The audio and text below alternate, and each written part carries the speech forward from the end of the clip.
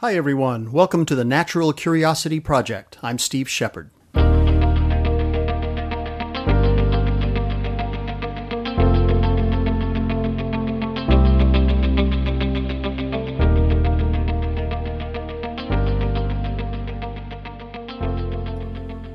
Hello everybody and welcome back to the Natural Curiosity Project. As you know, this program is devoted to proving just how cool and important science actually is.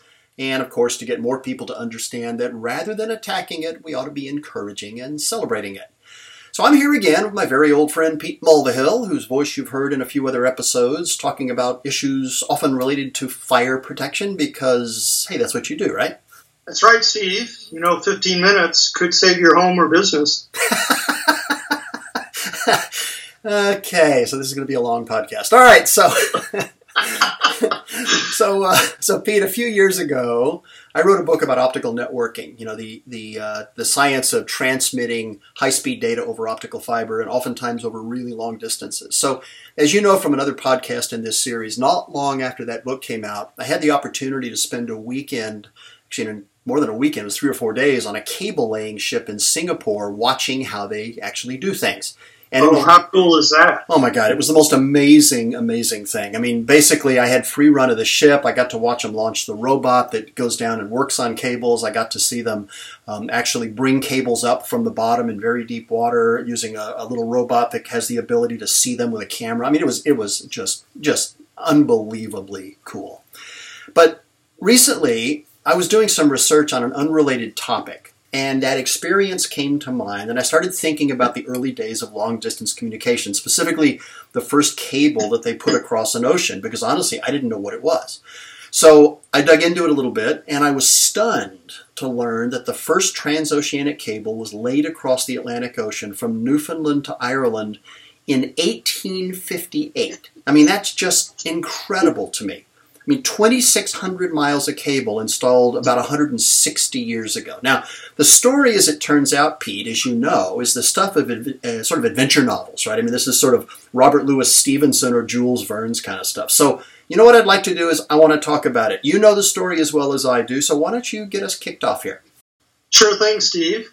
Well, the idea of connecting North America and Europe telegraphically was first talked about in the late 1830s. So more than 20, almost 30 years before it was actually accomplished.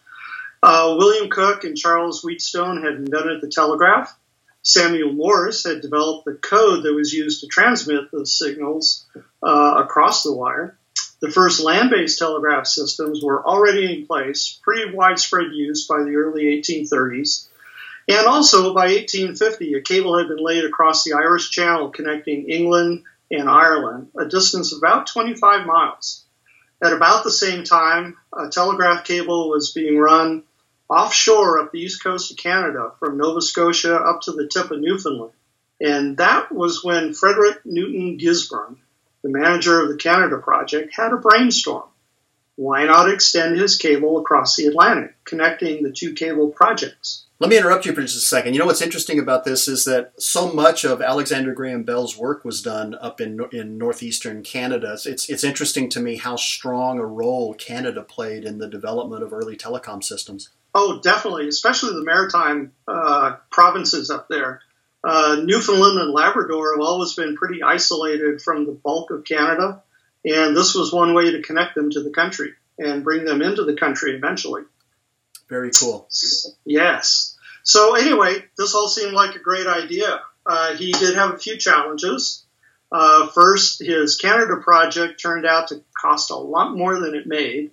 The company did end up going broke. It brought the whole idea to a screeching halt at that time. But then he met Cyrus West Field. Now, Field was a force of nature. He started out in the family paper business, but soon left to form his own company. And in 1852, the ripe old age of 33, he retired. Darn it. Well, some have a little luck.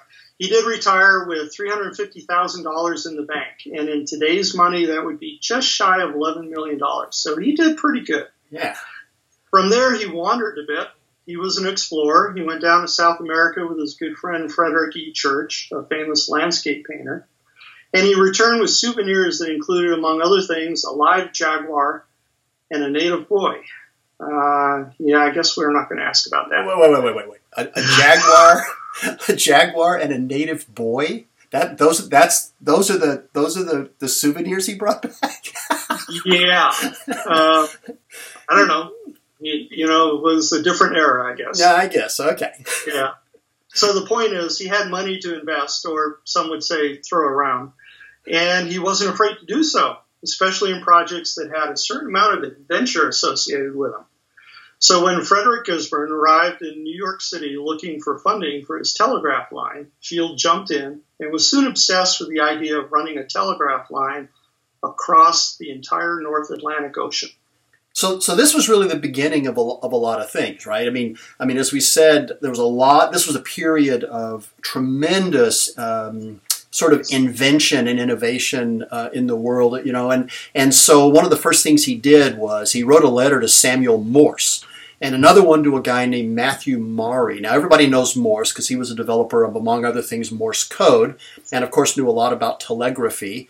And Maury was the father of this new science of oceanography, and he had just completed a detailed survey of the Atlantic seafloor. I mean, his survey basically confirmed that there's a pretty broad and very shallow, or relatively shallow plateau in the area between the two continents that would be perfect for laying a telegraph cable.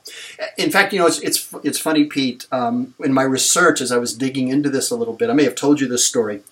Think about this for a second. This guy did a global survey of the Atlantic seafloor. Now, the way he did this was he sailed all over the Atlantic with ropes, with weights on the bottom of it, and he had knots tied in the rope. So he would basically drop these ropes overboard, counting the knots all until they hit the bottom, and then he'd know how deep the water was. Now, we're talking thousands and thousands of feet of water, right? So you can imagine, how long this must have taken for him to do this. It's just incredible. Oh, astounding. And you're only doing a point every now and then. You're not really getting an idea of like a side scan sonar that we have these days and kind of take for granted. Yeah. He's just doing individual points and Absolutely. trying to get a topographic map developed out of that. Absolutely right. So who knows what he missed along the way, right? Exactly. So basically between Newfoundland and Ireland, the distance was about 1,600 miles, and if you look at the bottom of the ocean between the two places, we have this plateau, which according to the people that were there, seemed to have been placed especially for the purpose of holding or supporting the cable of a submarine telegraph and keeping it out of harm's way.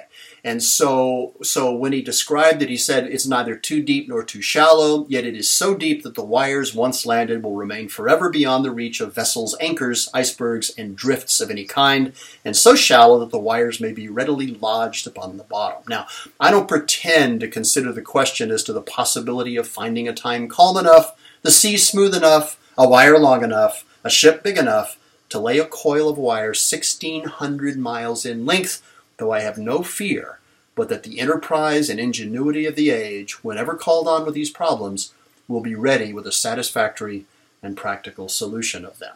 Pretty flowery speech, but as it turned out, he was right, and geographically he was correct. There is a plateau down there.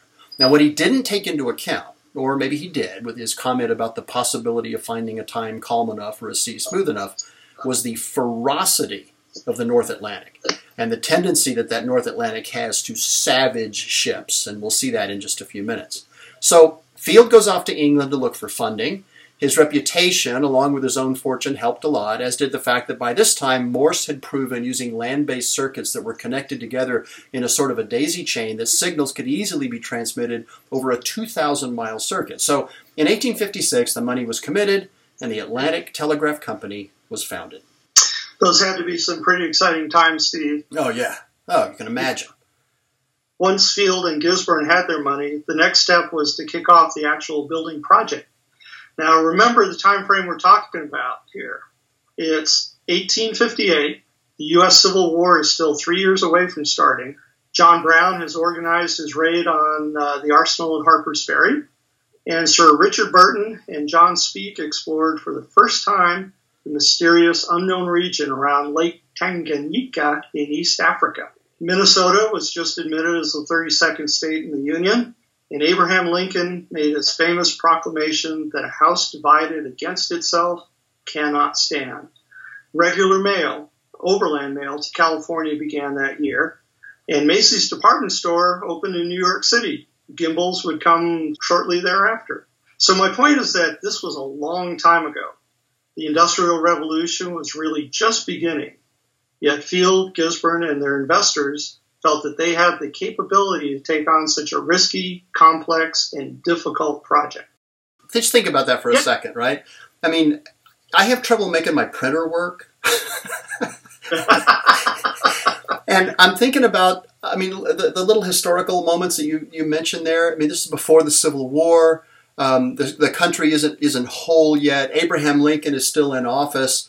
Mail is just starting. We're just now getting department stores. And these folks are going to build a 2,600-mile cable across the ocean. I mean, it's just staggering to me. It's amazing. The foresight that they had to have, knowing that this was needed at that point in time, was amazing. Not too many people think that far ahead. Well, you're not kidding, especially today. It's amazing. Yep. So anyway, the first thing they had to do was make a cable 2,600 miles in length. Now, keep in mind, that's the distance from New York to L.A., and they had to build it, being a strong, waterproof electrical cable that could withstand the rigors of being dropped into 12,000 feet of water with 1850s technology. And you know what? They did it. Piece of cake. So here, yeah, piece of cake. Well, not exactly a piece of cake. Maybe a piece of pie thrown in. So here's how it went. First, the design of the cable. Now, they did have a couple short undersea cables to build on for experience. The cable did consist of 7 strands of copper wire twisted together, insulated by 3 layers of gutta percha, a form of natural rubber. By the way, gutta percha is what they fill your hollow tooth with after you've had a root canal, so it's still around. Huh. Anyway, the twisted copper strands were then covered with tar-coated hemp and then armored with 18 strands of twisted iron wire, mainly to armor the cable, so it protected it physically. The final cable was 5/8 of an inch thick. It weighed 1 ton per mile, which meant that the overall cable weighed 2,500 tons, 5 million pounds, far more than any single ship of the time could carry. Right. So we've got this cable that's covered with these iron wires to make sure that if somebody drops an anchor on it or if something falls overboard, it won't crush the thing. But we're talking about a 5 million pound, essentially, reel of cable. And as you said, there's no ship in the world that could carry that. So once the word got out that the project is underway, all these suggestions began to pour in. This just cracks me up. One person suggests the cable should be suspended by underwater balloons to make it easier to reach in case it needs a repair. And another one, and this is the one I love, this other person wanted the design to include floating call boxes so that ships could pull over in the middle of the ocean and make a telephone call if they wanted to. Maybe E.T. was on board. Who knows? Yeah, exactly. The number you have reached. Anyway, thankfully, somewhat more scientifically rigorous minds got involved in the project. One of them was a guy named William Thomson, who a lot of us know as Lord Kelvin.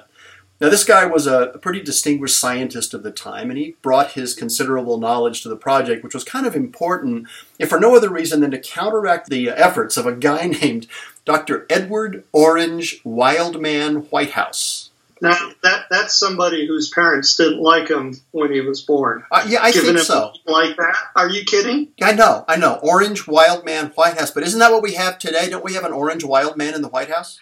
Yes. Sorry. Anyway, this guy Whitehouse had been hired as the company's electrician. I mean, the name alone should have caused him to think twice, right? The thing is, Whitehouse was a doctor. He was a physician. But he was also an amateur electrician. Now, why they hired him to manage this project is absolutely beyond me, because some of his beliefs about electricity were just plain wrong. And we'll see sort of a demonstration of that a bit later on when we see how his misconceptions actually resulted in burning out the newly installed cable. So, oops. Yeah, I know. He also believed that a smaller conductor was better than a larger conductor, and that unfortunately violates an electrical concept called skin effect, which explains that basically an electrical charge that's moving down a conductor actually travels on the surface or the skin of the conductor, and so the larger the surface area of the conductor, in other words, the more skin there is to travel on, then the lower the resistance to the charge. And that's one of the reasons we use stranded wire in a lot of applications today, because the combined surface area of all those individual strands constitutes much more surface area, and therefore you can transmit more. But the problem is, good old White House didn't understand that. Thomson did. I mean, his law of squares sort of lent itself to exactly that problem. He said that the speed of a transmitted message decreases with the square of its length, and that became really important when we started talking about a 2,600-mile cable. How long would it take a message to get across? Well, a long time, as it turns out. So when they finally got the cable working, in fact, President Buchanan and Queen Victoria exchanged messages with each other. The Queen's message said, "The Queen desires to congratulate the President upon the successful completion of his great international work, in which the Queen has taken the greatest interest. The Queen is convinced that the President will join with her in fervently hoping that the electrical cable, which now already connects Great Britain with the United States, will prove an additional link between the two nations, whose friendship is founded upon their common interest and reciprocal esteem. The Queen has much pleasure in thus directly communicating with the President and in renewing to him her best wishes for the prosperity of the United States." Now that's pretty flowery speech, but Buchanan's, as it turned out, was equally long and quite a bit more flowery. "It is a triumph more glorious because far more useful to mankind than was ever won by conqueror on the field of battle. May the Atlantic Telegraph, under the blessing of heaven, prove to be a bond of perpetual peace and friendship between the kindred nations, and an instrument destined by divine providence to diffuse religion, civilization, liberty, and law throughout the world." Holy moly. Now, Steve, it took you about, a minute to say both messages there? Yeah, something like that. Right. Back then, those 63 words took 17 hours and 40 minutes to transmit. Not because the telegrapher was, slow or anything, but the average speed of the original cable was 2 minutes and 5 seconds per character. Per character, per letter. Character, per letter. And that includes punctuation ends, right? Oh, yeah. Now, compare that with the new optical cable that Google just installed between the U.S. and Japan. It transmits at 480 terabits per second. That's 480 with 12 zeros after it. And that's a bit more than telegraph cable, which transmitted at what calculates out to be 0.048 bits per second. Yeah. By the way, telegraphy on landlines around this time was significantly faster, and they were commercially successful primarily for the rapid transmission of many short messages or even longer ones. Good example of a long telegraph, in 1864, the Territory of Nevada sent by mail to Washington, D.C., 2 copies of its state constitution approved by voters as part of the requirement for admission to the Union. One went by overland mail, snail mail, as we would now call it. Another went even slower. It went by ship around the tip of South America. After 1 month, Washington had received the canvass of votes, but did not get either copy of the Constitution. Lost in the mail, Yeah. Yeah, now Secretary of State William Seward, he was very eager to see Nevada become a state, as was President Lincoln. But Secretary of the Treasury, William Pitt Fessenden, was cautious as to what may be in the Constitution. He didn't want any last-minute things, stuck in there that they didn't know about. Yeah. So with the mail documents failing to arrive, Territorial Governor James Nye had the Constitution telegraphed to Washington, all 16,543 words. In 1864, the price to the territory was $4,303.27. Holy cow. According to the Carson Post, the local newspaper of the day in the territorial capital, it took 2 experienced telegraphers 12 hours to transmit the document. So large documents can go a lot faster than the Queen and the President messages were exchanged. 2 days later, President Lincoln was holding 175 pages of transcribed pages in his hands.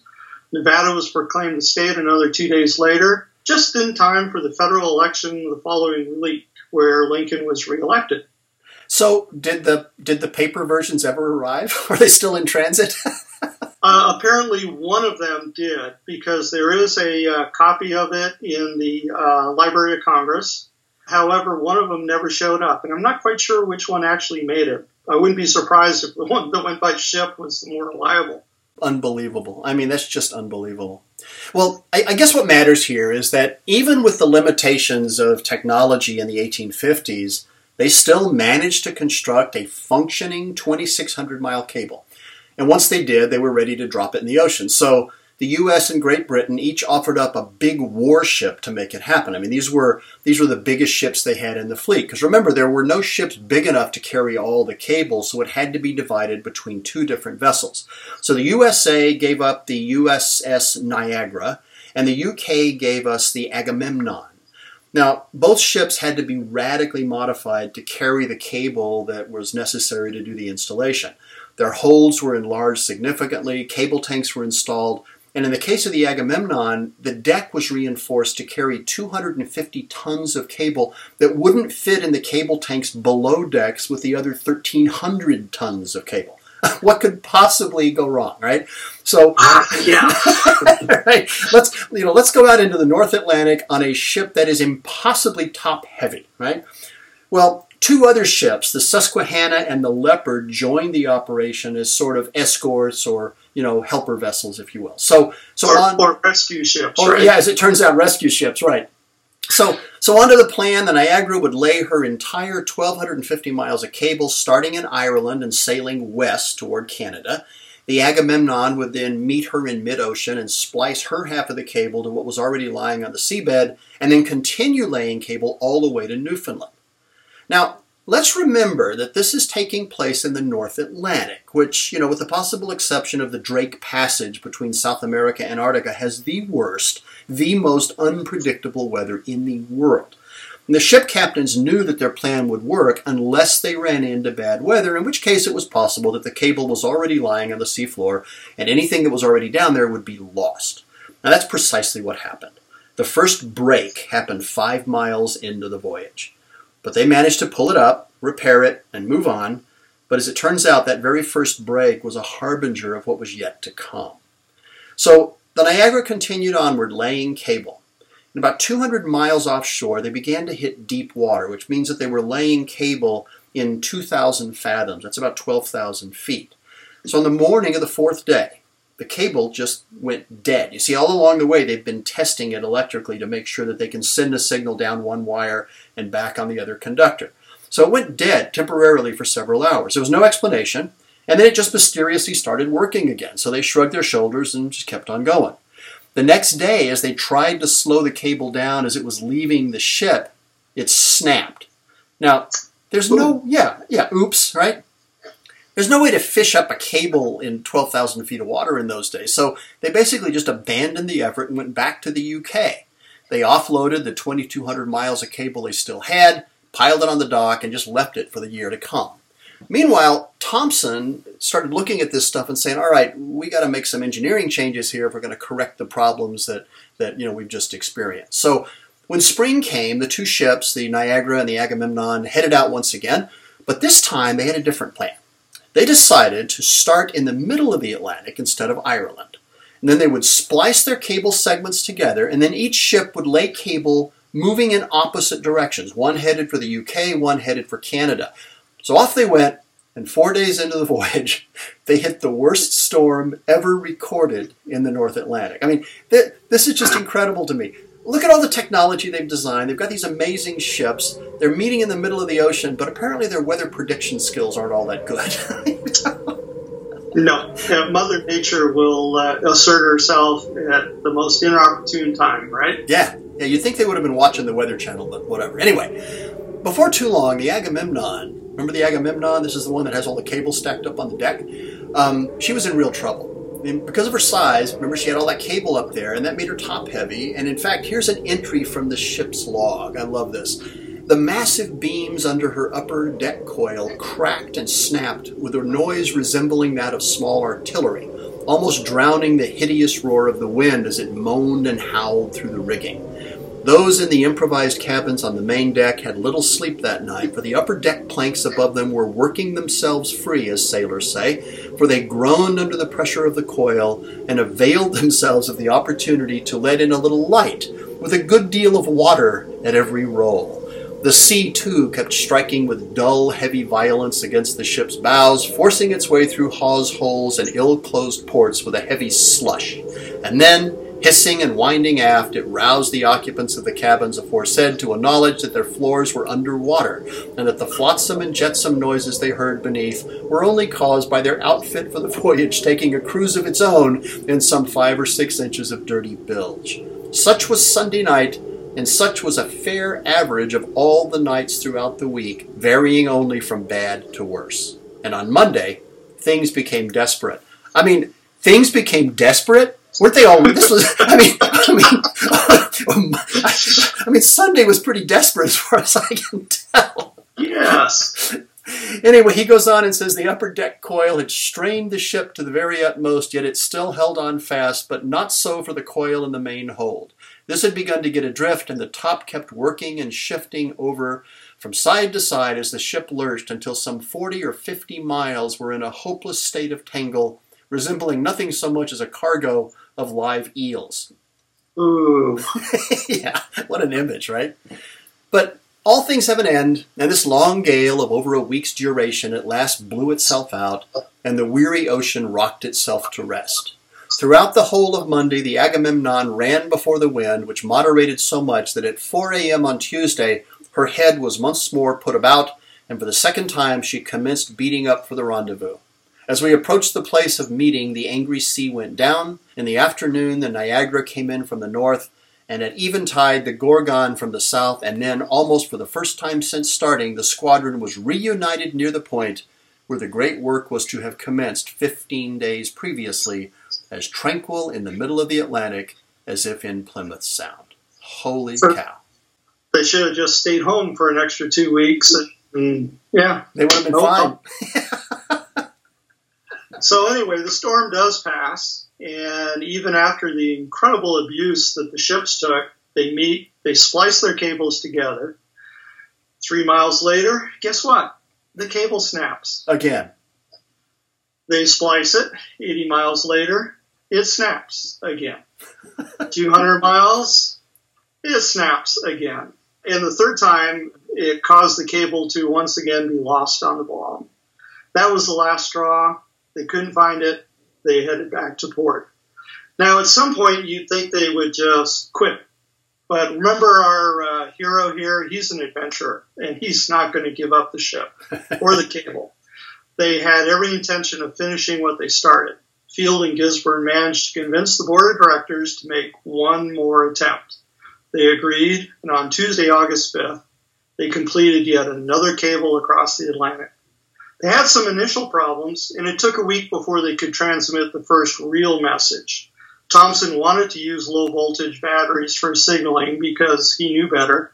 But Whitehouse, remember him? Yeah, our doctor, right? Masquerading as electrician. He insisted on using 2 huge 2,000-volt spark coils. Oh, good. So the Queen of England and the President of the U.S. were able to exchange messages with each other. But on September 1st, the cable failed, this time permanently, burned out due to Whitehouse's insistence on high voltage. He basically fried the cable. Great. And the 2 continents were once again isolated. Unbelievable. Just unbelievable. Yeah. Well, hope springs eternal, as they say, and by May of 1865, they completed a new cable. And based on what they learned from the previous expedition, this new cable was 3 times bigger than its predecessor. It was 1 inch in diameter, and it weighed 1 3/4 tons per mile, which means that the entire cable weighed 7,000 tons. By this time, the only ship in the world that could carry it was a massive ship called the Great Eastern. It was 700 feet long, 5 times the size of any other ship in the world. The ship had 6 masts and 5 smokestacks. that had 58-foot diameter side paddle wheels and a 24-foot diameter propeller. I mean, this thing was a monster. The planners took their time preparing for the project, and they provisioned the ship for every possible outcome, including some that were just plain weird.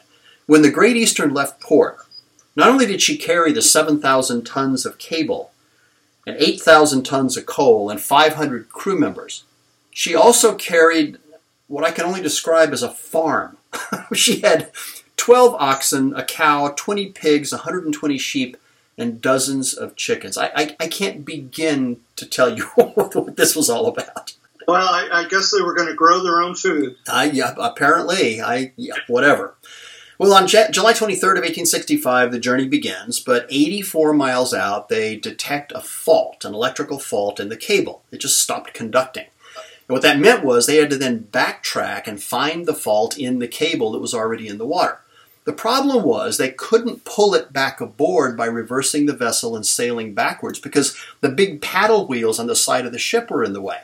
So what they had to do was they had to cut the cable and then attach one end of it to the ship and then walk that back 700 feet down the ship around the paddle wheels to the bow of the boat. It took them 10 hours to find the fault, but it turned out to be a piece of iron wire that somehow got driven through the cable. Probably an act of sabotage, although I don't think they ever really figured that out. So they fixed it and started again, and a half a mile later, another fault occurred. Then it mysteriously cleared, sort of like that time we heard about a few minutes ago.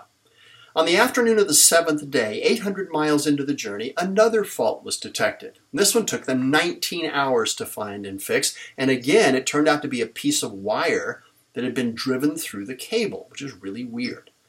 Now, by August the 2nd, 3/4 of the job was done. Perfect electrical signals were coming in, and then without warning, nothing. The line went dead. The signals disappeared, and to the listeners in Canada and Ireland, so did the fleet, at least temporarily. They lost all contact with them. What had happened, though, was that aboard the Great Eastern, they found yet another wire driven through the cable, and so they cut the cable to deal with it. But that meant that they had to fish the cable up from 2,000 fathoms using a grappling hook on the end of a rope. Now, think about that for a second, all right? In 1865, that was the technology they had. They didn't have a remote robot. They didn't have sonar. They had a hook on a rope. And remember, this cable weighs 1 3/4 tons per mile, which means that they're trying to pull up, at the very least about 10,000 pounds of cable to fix it. I mean, just think about that, because you're in 12,000 feet of water. That's 2 miles of water. That's a lot of weight, right? Well, they tried, and even though they snagged it a couple of times, they finally gave up and they tried a different approach. They moved into shallower water, and then they tried again, and they sort of finally, after about 30 attempts, they finally snagged it. They managed to get it aboard. They moved to the area that was broken. They repaired it, and then finally, at the end of August, they succeeded completing the installation. The Great Eastern then turned around and laid a second cable to increase capacity and to guarantee redundancy. And ever since that moment, Pete, the two continents have never once been disconnected from one another.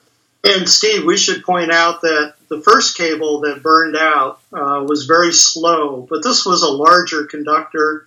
This followed the law of electrical engineering. So these were cables that actually functioned. Yeah, that's correct? A really good point. You're absolutely right. Yeah.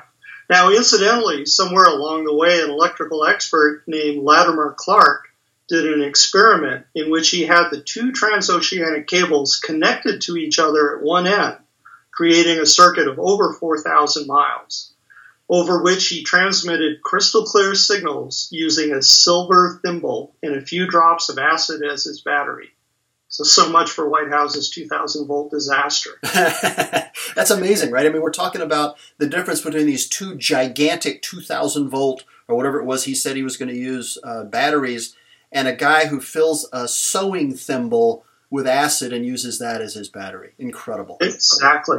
Also, remember that real long Nevada telegraph sent in 1864? Yeah. Well, the transatlantic cable bested that record by an order of magnitude shortly thereafter in 1881. Because you see, on May 21st, 1881, the English Standard Version of the New Testament was published in Britain. It was a big deal at the time. It was the first rewrite of the Bible since the 1611 King James Bible. Huh. It was transmitted across the transatlantic cable, telegraphed from New York to Chicago, and published in both the Chicago Tribune and the Chicago Times on May 22nd, 1881. At 181,000 words, it was and still is the longest known telegraph sent by Morse key, and it all crossed Field and Gisborne's cable. That's incredible. I had no idea. That is real. That is amazing. 181,000 words. You know, Pete, what's kind of interesting about this is you can still go up to Newfoundland and tour the museum where all these cables landed. And, you know, it's interesting to me that all of those failed and partially completed cables that they had to drop in the middle of these huge storms are still down there. I mean, they're still lying on the bottom of the ocean. You know, evidence of, you know, our need as humans to be connected over great distances, you know, regardless of the cost. Some of the technology that they use, like the tar-coated fabric around the cables and the gutta percha rubber that they use for waterproofing, those are still used in modern submarine cables that operate at terabit speeds. In fact, I actually have samples in my little telecom museum here. When I went out on that cable laying ship in Singapore, the captain of the ship gave me a handful of samples of the different kinds of cable, and they still use tar-covered cloth and gutta percha to provide the insulation and to make it waterproof and so on. It's pretty interesting. Considering these things were conceived at a time when, you know, the most advanced long-distance communications involved barrels filled with messages that were thrown overboard by passing steamships, and then the barrels would be picked up by local ships, and the messages contained in the barrels would then be tied to the legs of passenger pigeons, which would fly them to a local telegraph office for transmission. So I guess that's the first form of multi-mode telecommunications. And Steve, you mentioned the cables being down there. Would that be like a form of engineering archaeology? I'll tell you what, Pete, I know you're a scuba diver just like I am. Why don't you check that out and let me know? All right. I'll be waiting for you when you get back. Deal. All right. Once again, folks, you know, thanks to Skype, Pete and I are sitting here chatting, you know, from between Nevada and Vermont. What a world this is. I have to say science is pretty darn cool. So once again, thank you, Pete. You're welcome, Steve. For the Natural Curiosity Project, I'm Steve Shepard. And I'm Pete Mulvihill. Thank you so much for listening. The mission of the Natural Curiosity Project is to tell the stories of amazing moments in scientific discovery and accomplishment. If there's a story you'd like to hear, or would like to suggest a story, or just want to chat about the amazing world of science, please send a message to steve@shepardcom.com. That's steve@shepardcom.com.